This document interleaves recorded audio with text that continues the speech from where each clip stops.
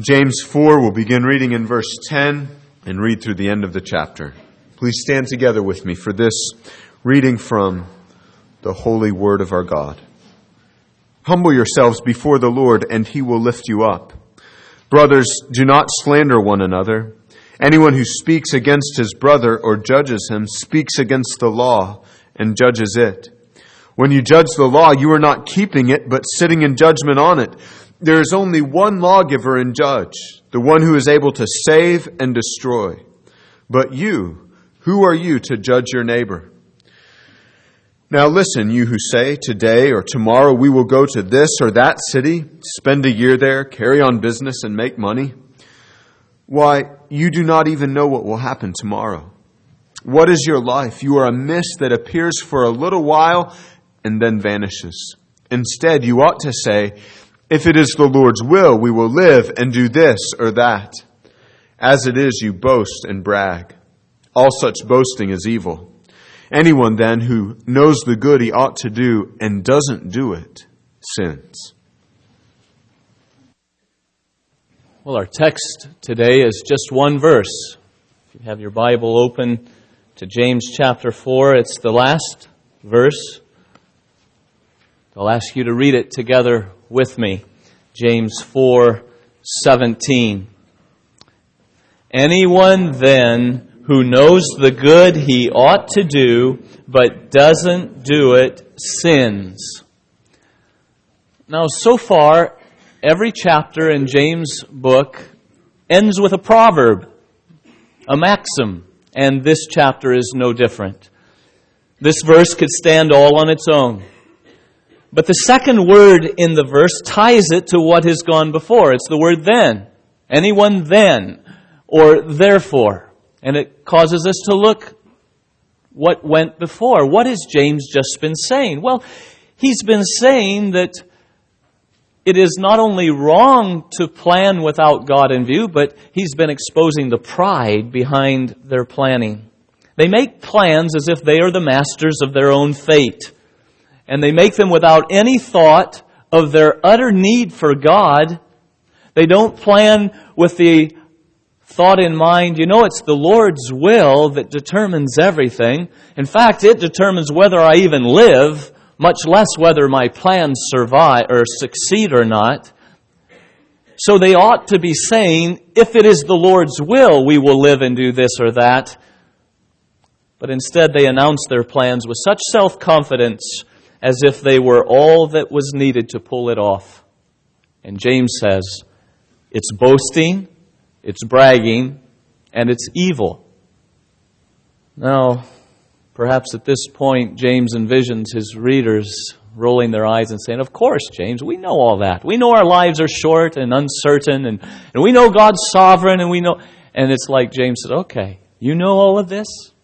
Anyone then who knows the good that he ought to do and doesn't do it, sins.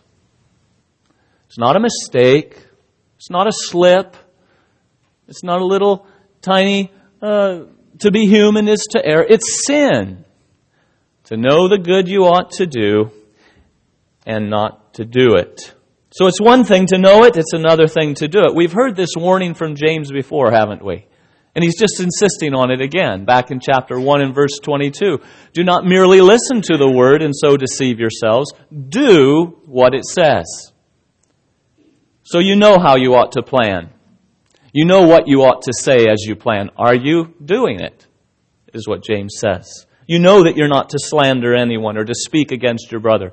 Are you doing it? You know you ought to humble yourselves and you ought to come near to God. You know you ought to submit to Him and resist the devil and seek more grace. Are you doing it? And so this verse, standing as it does at the end of chapter 4, casts its light back upon everything that's written in chapter 4. You know all this now. We've studied this now. Are you doing it? To not do what you know you ought to do is sin. In fact, it could go all the way back to chapter 1 and verse 1. In fact, it should cover every aspect of our lives. Anything that we know we ought to do and do not do is sin.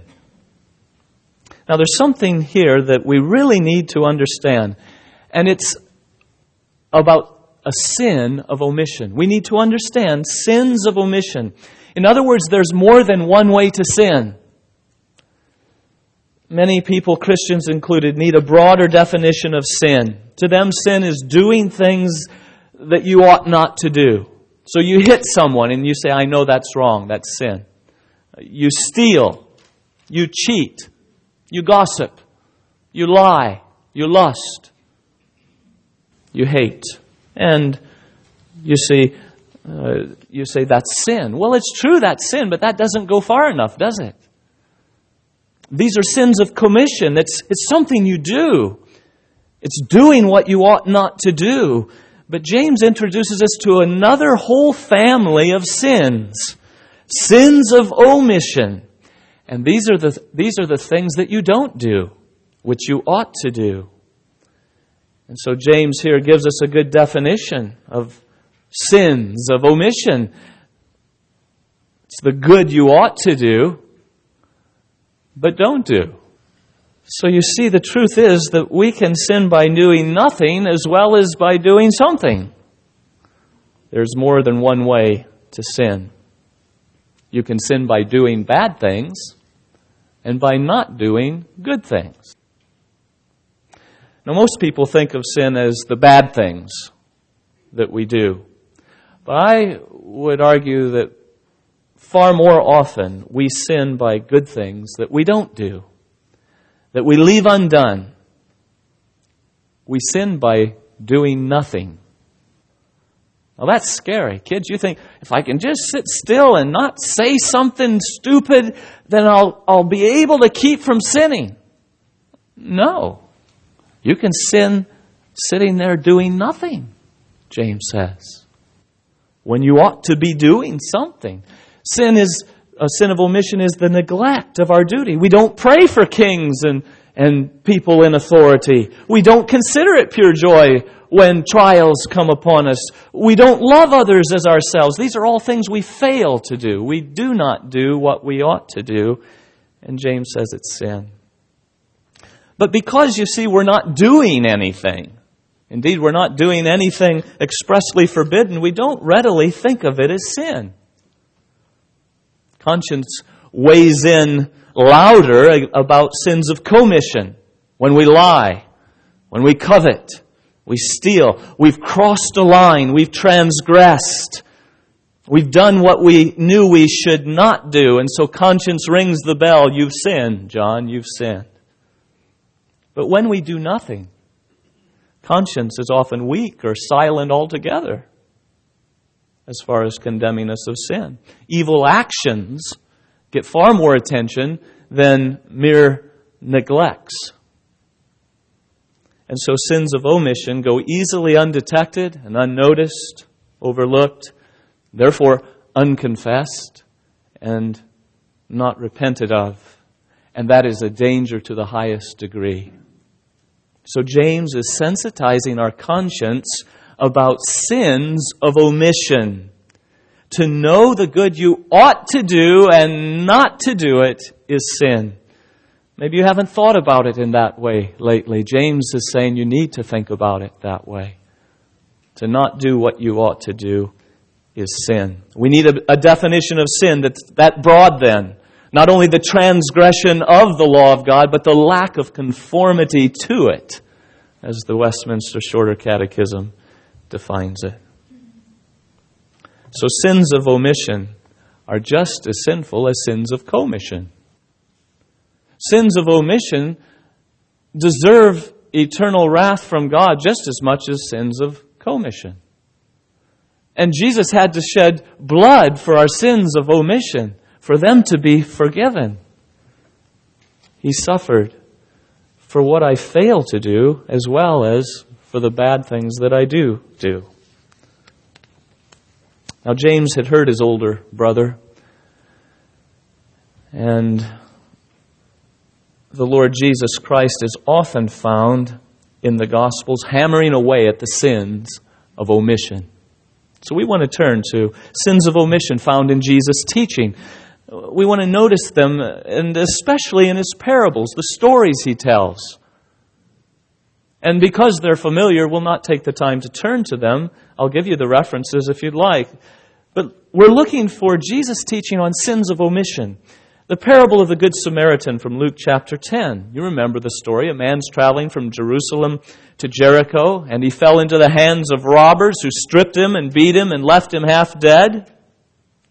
And a priest is traveling along the same road and sees the man beaten and half dead and just walks on by the other side. A Levite also passes that way and sees the man bleeding and walks on by the other side and goes on his way.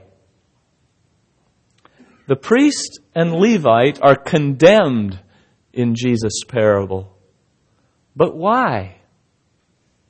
They didn't shoot anybody. They didn't rob him. They didn't harm him. They were just minding their own business, going to their appointment. They didn't do anything. But that's the problem. They sin by doing nothing when they ought to have done something. Love your neighbor as yourself demanded that they stop and help this man. They sin by doing nothing. How many times do we sin each day by doing nothing about people in need around us? Luke chapter 16, we have the rich man living in luxury every day, and there's Lazarus, the poor beggar, laying at the gate, longing to eat the crumbs that fell from the rich man's table. The rich man dies and goes to hell. But why? What was his sin? He didn't harm Lazarus. He didn't rob him. He didn't impoverish him. He didn't do anything. He just carried on life as usual. That was his sin. He did nothing when he should have had mercy and shown pity to the beggar. He did nothing to harm him, but then again, he did nothing to help him when he ought to have done so.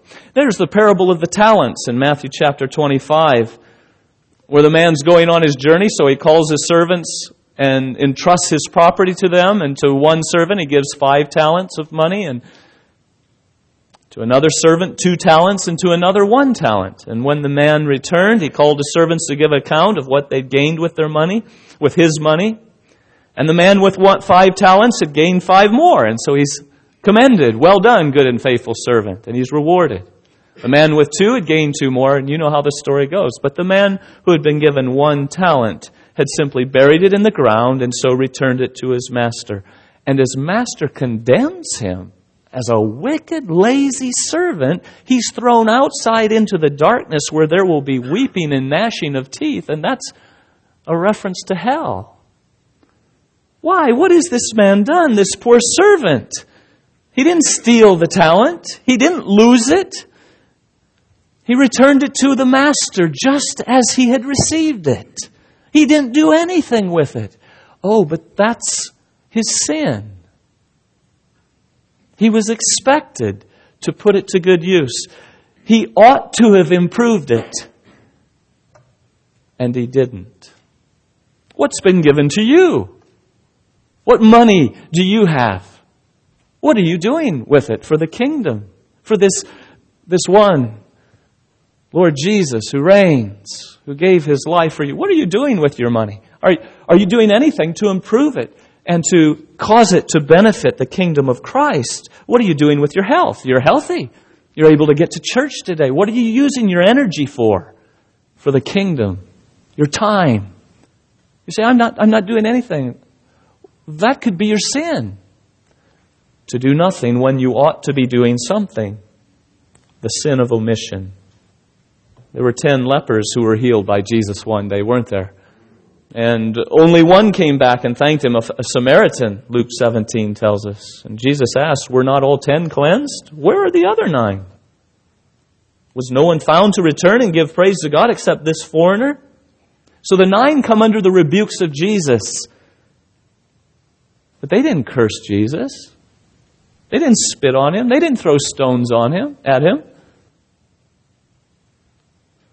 No, they're judged not for some evil thing that they did, but for the good thing that they failed to do. They didn't return to give Him thanks. And I think how often I'm on the receiving end of Jesus giving. Every day He's giving grace and more grace, grace upon grace. How often am I found thanking, returning? But if I don't necessarily have conscience alarm me and say, John, you're sinning, you're sinning, you're sinning. Because I'm not doing anything, you see. I'm just not doing anything. So it's not so alarming to me as sins of commission. Matthew 23, Jesus is condemning the scribes and Pharisees. And in verse 23 he says, Woe to you, teachers of the law and Pharisees, you hypocrites! You give 1/10 of your spices, mint, dill, and cumin, but you have neglected the more important matters of the law, justice, mercy, and faithfulness. You should have practiced the latter without neglecting the former. They did a lot of good things, these guys. But they left other things, important things, undone. And for that, Jesus condemns them. Sins of omission. Matthew 25, we have the separation of the sheep and the goats at the final judgment. Why do those on the left of Jesus hear from Him, Depart from me, you who are cursed, into the eternal fire prepared for the devil and his angels? Well, He tells them it's because of what they failed to do, what they did not do. You didn't feed my people who were hungry. You didn't give them drink when they were thirsty. You didn't invite them in when they were strangers, and you didn't clothe them when they were in need, and you didn't look after them when they were sick, and you didn't help them when they were in prison. We need to realize what Jesus is telling us. The day of judgment will be as much about the sins of omission as it is about the sins of commission. It will be as much about the good that we didn't do as it will be about the bad that we did do. 5 foolish virgins, Matthew 25, shut out of the wedding feast because of something they did not do. They did not take oil. They did not keep watch. The man who shows up at the wedding banquet, Matthew 22, without the proper wedding clothes on. He's thrown out on his ear. He's cast out where there's weeping and gnashing of teeth. Why? For something he didn't do. He didn't wear the right garment to the wedding. He didn't have the robe of Christ's righteousness, the garments of salvation. It's something he didn't do. And so it was, as we read this morning in Matthew chapter 7 and verse 12, that golden rule. Notice how it's written. So in everything, Matthew 7:12, do to others what you would have them do to you. For this sums up the law and the prophets. Here's the sum of all God's law. Do to others what you would have them do to you. The summary of the law is not, don't do to others what you don't want them to do to you. If that were it would be easy. Easier. I don't like you punching me in the nose, so if I just don't punch you in the nose, then I've kept the law. I don't like you stealing my stuff, so if I don't steal your stuff, then I'm good. Well, you see, I can do with some of that stuff. I can do that. But that's not what the law is summarized by. The law is summarized by a positive statement of what we owe to our neighbor. We are to do to them what we would want them to do to us. We are to love our neighbor as we love ourselves. And so to not do so is to sin. I wonder if you've noticed before just how often the Lord Jesus accuses people of sins of omission. I say I hadn't seen it. It hadn't jumped off the page as it did this week as I scoured through His teaching and His parable just in a cursory fashion.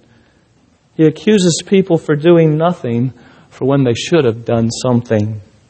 And his half-brother James does us the service of summarizing such teachings of our Lord in one concise statement. Anyone then who knows the good that he ought to do, and doesn't do it, sins. He's sensitizing our consciences to the sins of omission. Let's consider further examples of sins of omission. We have a good word from heaven. This is the book I need if I'm going to walk with God and fellowship with Him. If I neglect His word, that's a good that I ought to do that I'm not doing. There are times when not to pray is sin. Samuel tells us that in 1 Samuel chapter 12 and 23. When the people ask for a king, and they realize the great sin in asking for a king, in rejecting God as king and His prophet Samuel as His mouthpiece. And they pleaded with Samuel to pray for them after they had done such a foolish thing. Samuel says, "As for me, far be it from me that I should sin against the Lord by failing to pray for you. It is my duty to pray for you. It is something I ought to do, and if I don't do it, I would be sinning against you." You know, there are obvious prayer situations in our lives. When the situation calls for prayer, it's screaming, "Pray, John. Pray, John." As a parent, there are times when the situation is a call to prayer and you're just not up for it. Father, it's sin. It's sin. There are times as a church member that you're called to pray for your church, and not to pray is sin. To know the good that we ought to do and not to do it is sin. There are situations when we should have trusted in God, just taken Him at His word of promise and rested on it, but we didn't. That's coming short of what we ought to have done. It's sin. There are situations that we should have given money, should have given time and help to someone. We just stood by and went on the other side of the road. There are times when I should have spoke a word of encouragement to a person and I didn't. There are times when I should have witnessed to someone. The opportunity was ripe, it was there, and I didn't. I knew to do good, and I didn't do it. And there is time itself, which we're told to redeem and to make the most of. And how many hours have spun by on my watch? And I haven't made the most of those hours. I've known the good I ought to do, and I haven't done it. And there are privileges that I have. I was raised in a Christian home. I ought to be outstripping the world in graces and godliness for the upbringing that I have. And I haven't improved every opportunity given to me. I haven't built upon it. But I've gone backwards in some things. That's sin, James says. We have freedom. We have freedom to witness, don't we, in our land? And we don't improve that and make the most of it. Well, we're coming short. You see, any duty left undone, any duty left half done, any duty done half-heartedly, not with all of our might as we know that we ought. It's sin, James says. In fact, coming short of perfection, the good that you know you ought to do and do it not, it's sin.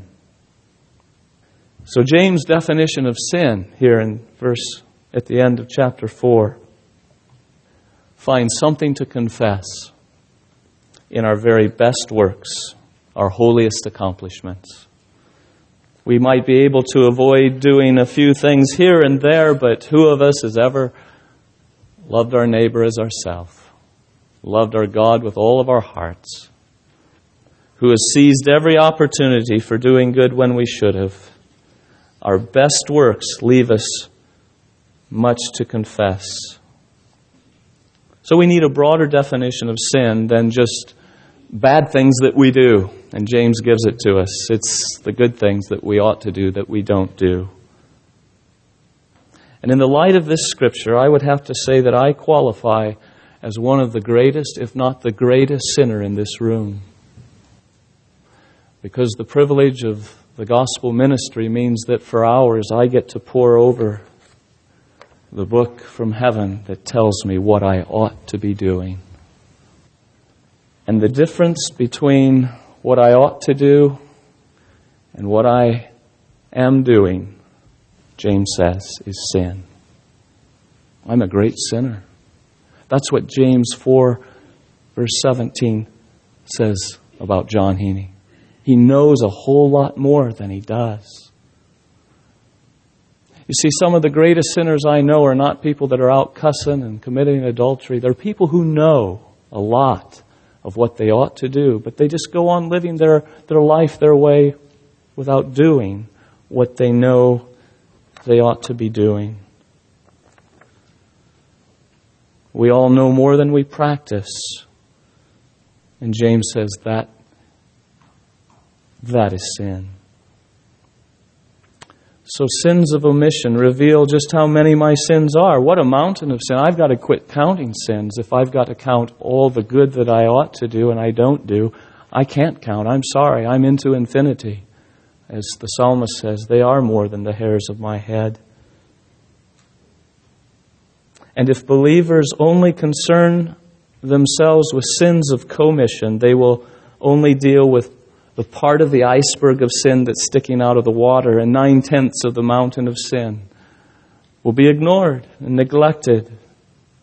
There will be little confession, little repentance, therefore little wonder at the grace of God, the grace of our Lord Jesus, little appreciation for His work of suffering for my sins.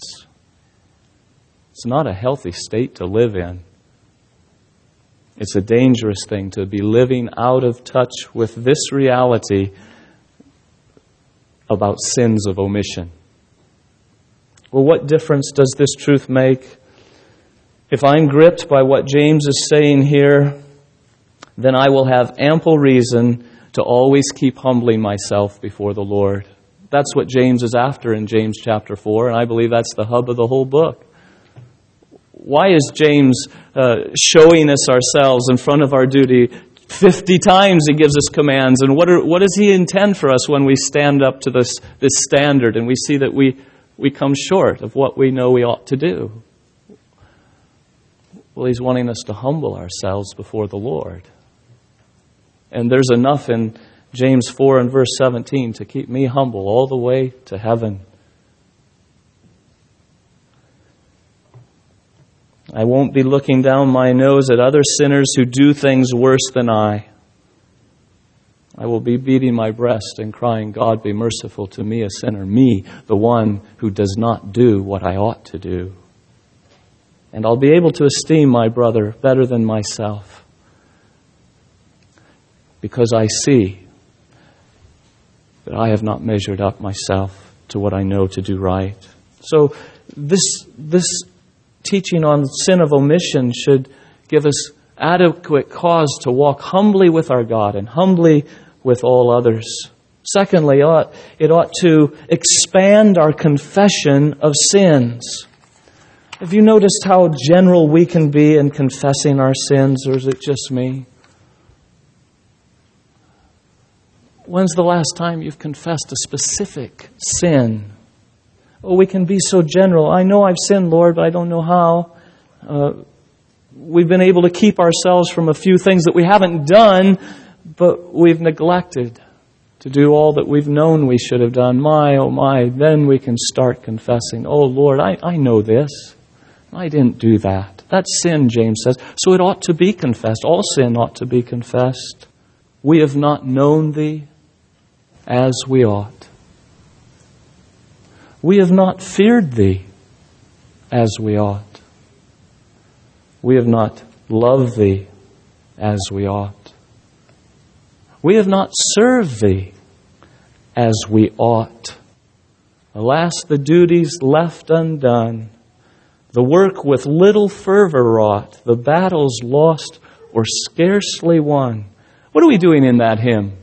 We're confessing our sins of omission. We ought to do this good, but we haven't.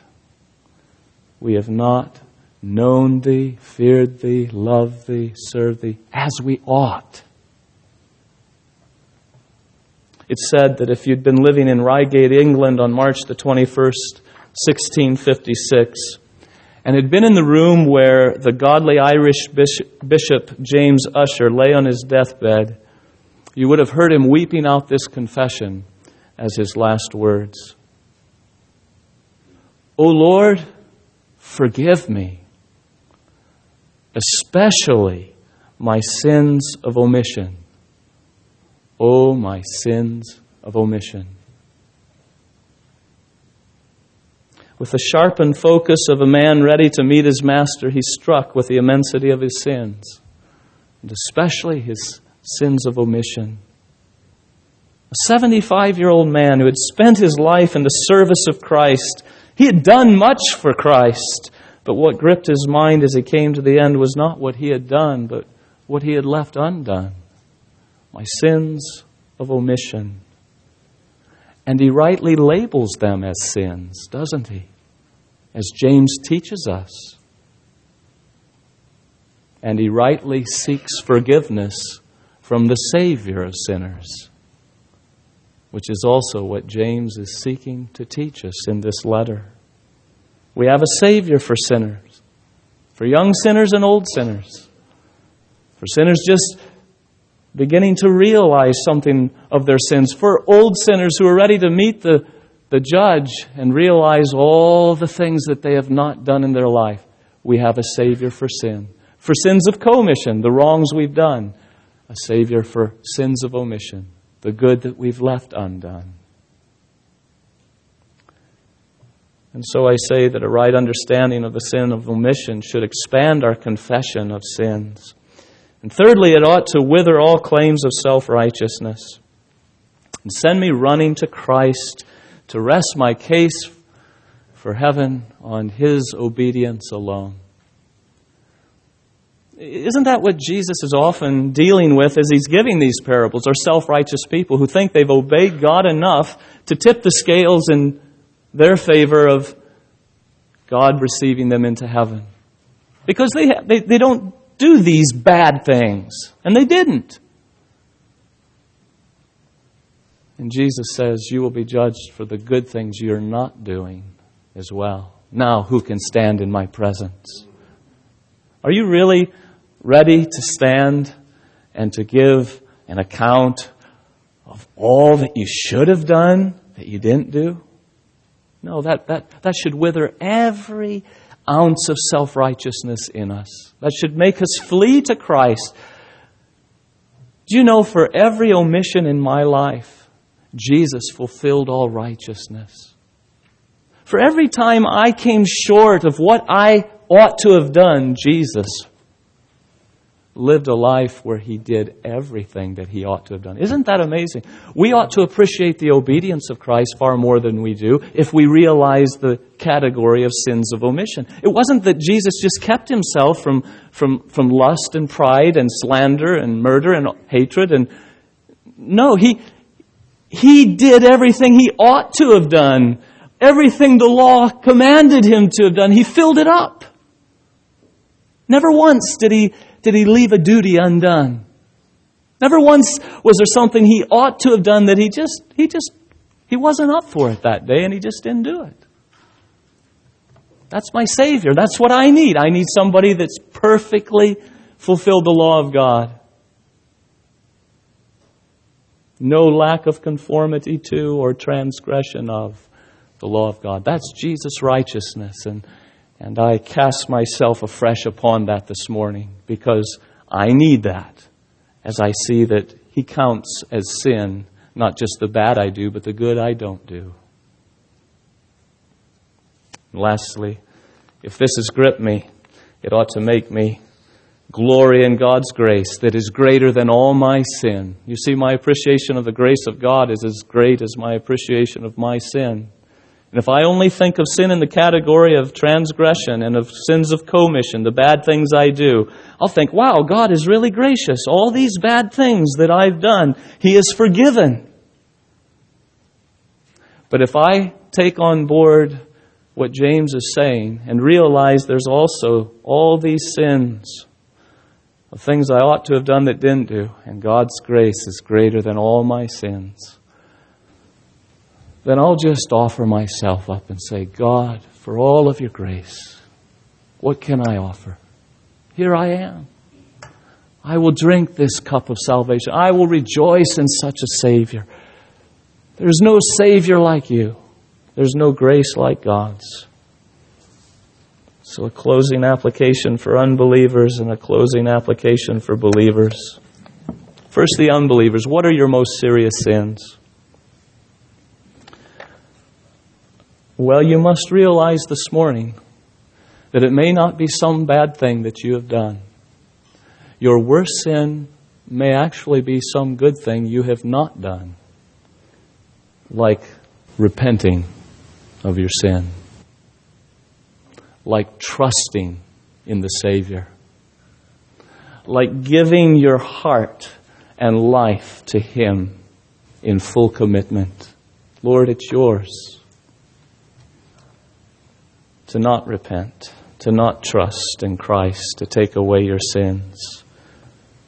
Oh, you must know you are in eternal danger for what you have not done. 2 Thessalonians 1:8, He will punish those who do not know God and do not obey the gospel. What are they punished for? For something they didn't do. They didn't obey the gospel. They perish because they refuse to love the truth and so be saved. It's something they didn't do. They didn't embrace the gospel of truth and love it and so be saved. They just kept on living life for themselves. It's something they have not done. You're a bigger sinner than you realize. You're in bigger trouble than you ever thought. We read a lot about government bailouts these days, don't we? And they bail out businesses that are so in debt and so hopeless that without any intervention, they will go under. And I want to tell you, my friend, out of Christ, you are such a person. You are so in debt over your head because it's not just the bad things you've done, it's the good things you haven't done. The only way for you to be saved is if the blood and righteousness of Jesus covers you. If Jesus takes all the punishment you deserve and He gives all the obedience you couldn't come up with, only then will you be bailed out of hell. That's the gospel. Come and trust in Christ. He has done enough for sinners to save them all by His merit. Whoever you are, whatever you've done, whatever you've not done, come to this Savior and He'll save you.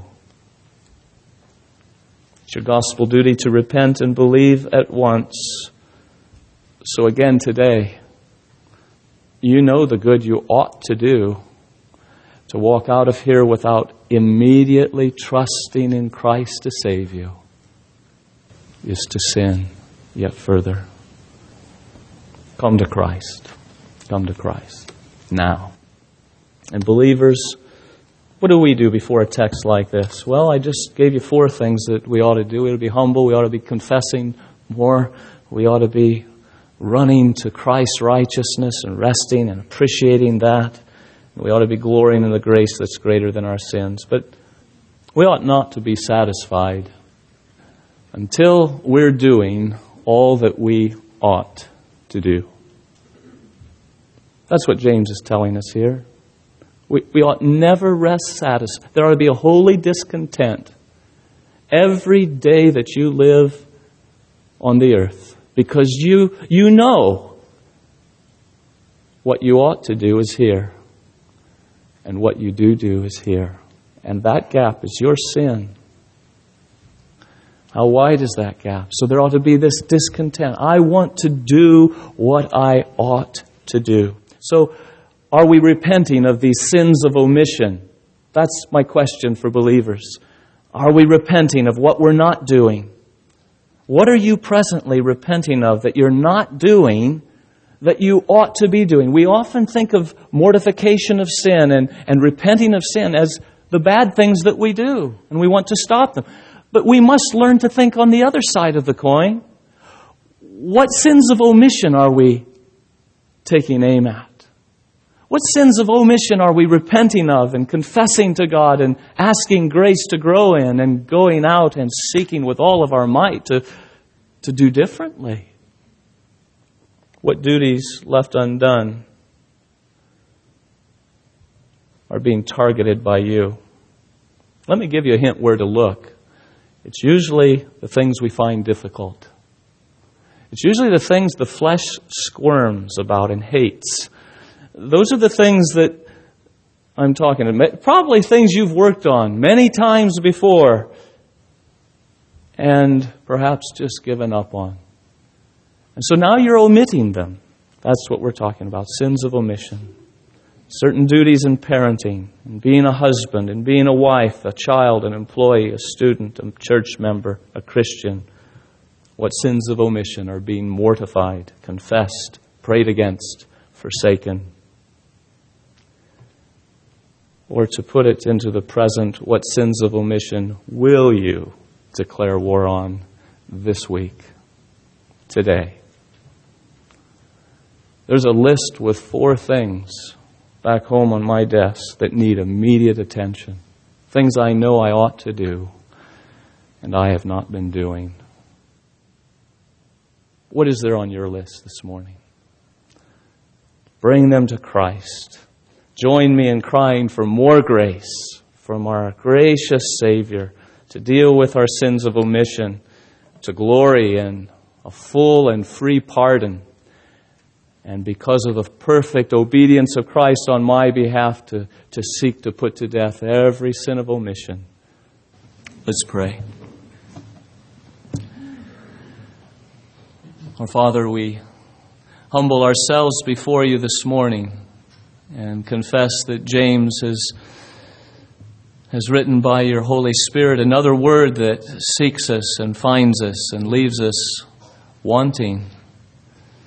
And we have just confessed these sins to you. And we now flee to Christ and ask you to look on Him and to pardon us. And ask you to give us that power to do what we ought to do. And to give us to leave then glorying in a Savior whose grace exceeds our sin. And going in His power to put to death not only bad things that we do, but to be rid of not doing the good things that we know we ought to do. Thank you that there is power in you for both. Thank you that there is blood shed for both. Thank you that we have peace with God through our Lord Jesus Christ. Send us then rejoicing in Him. We ask in His name. Amen.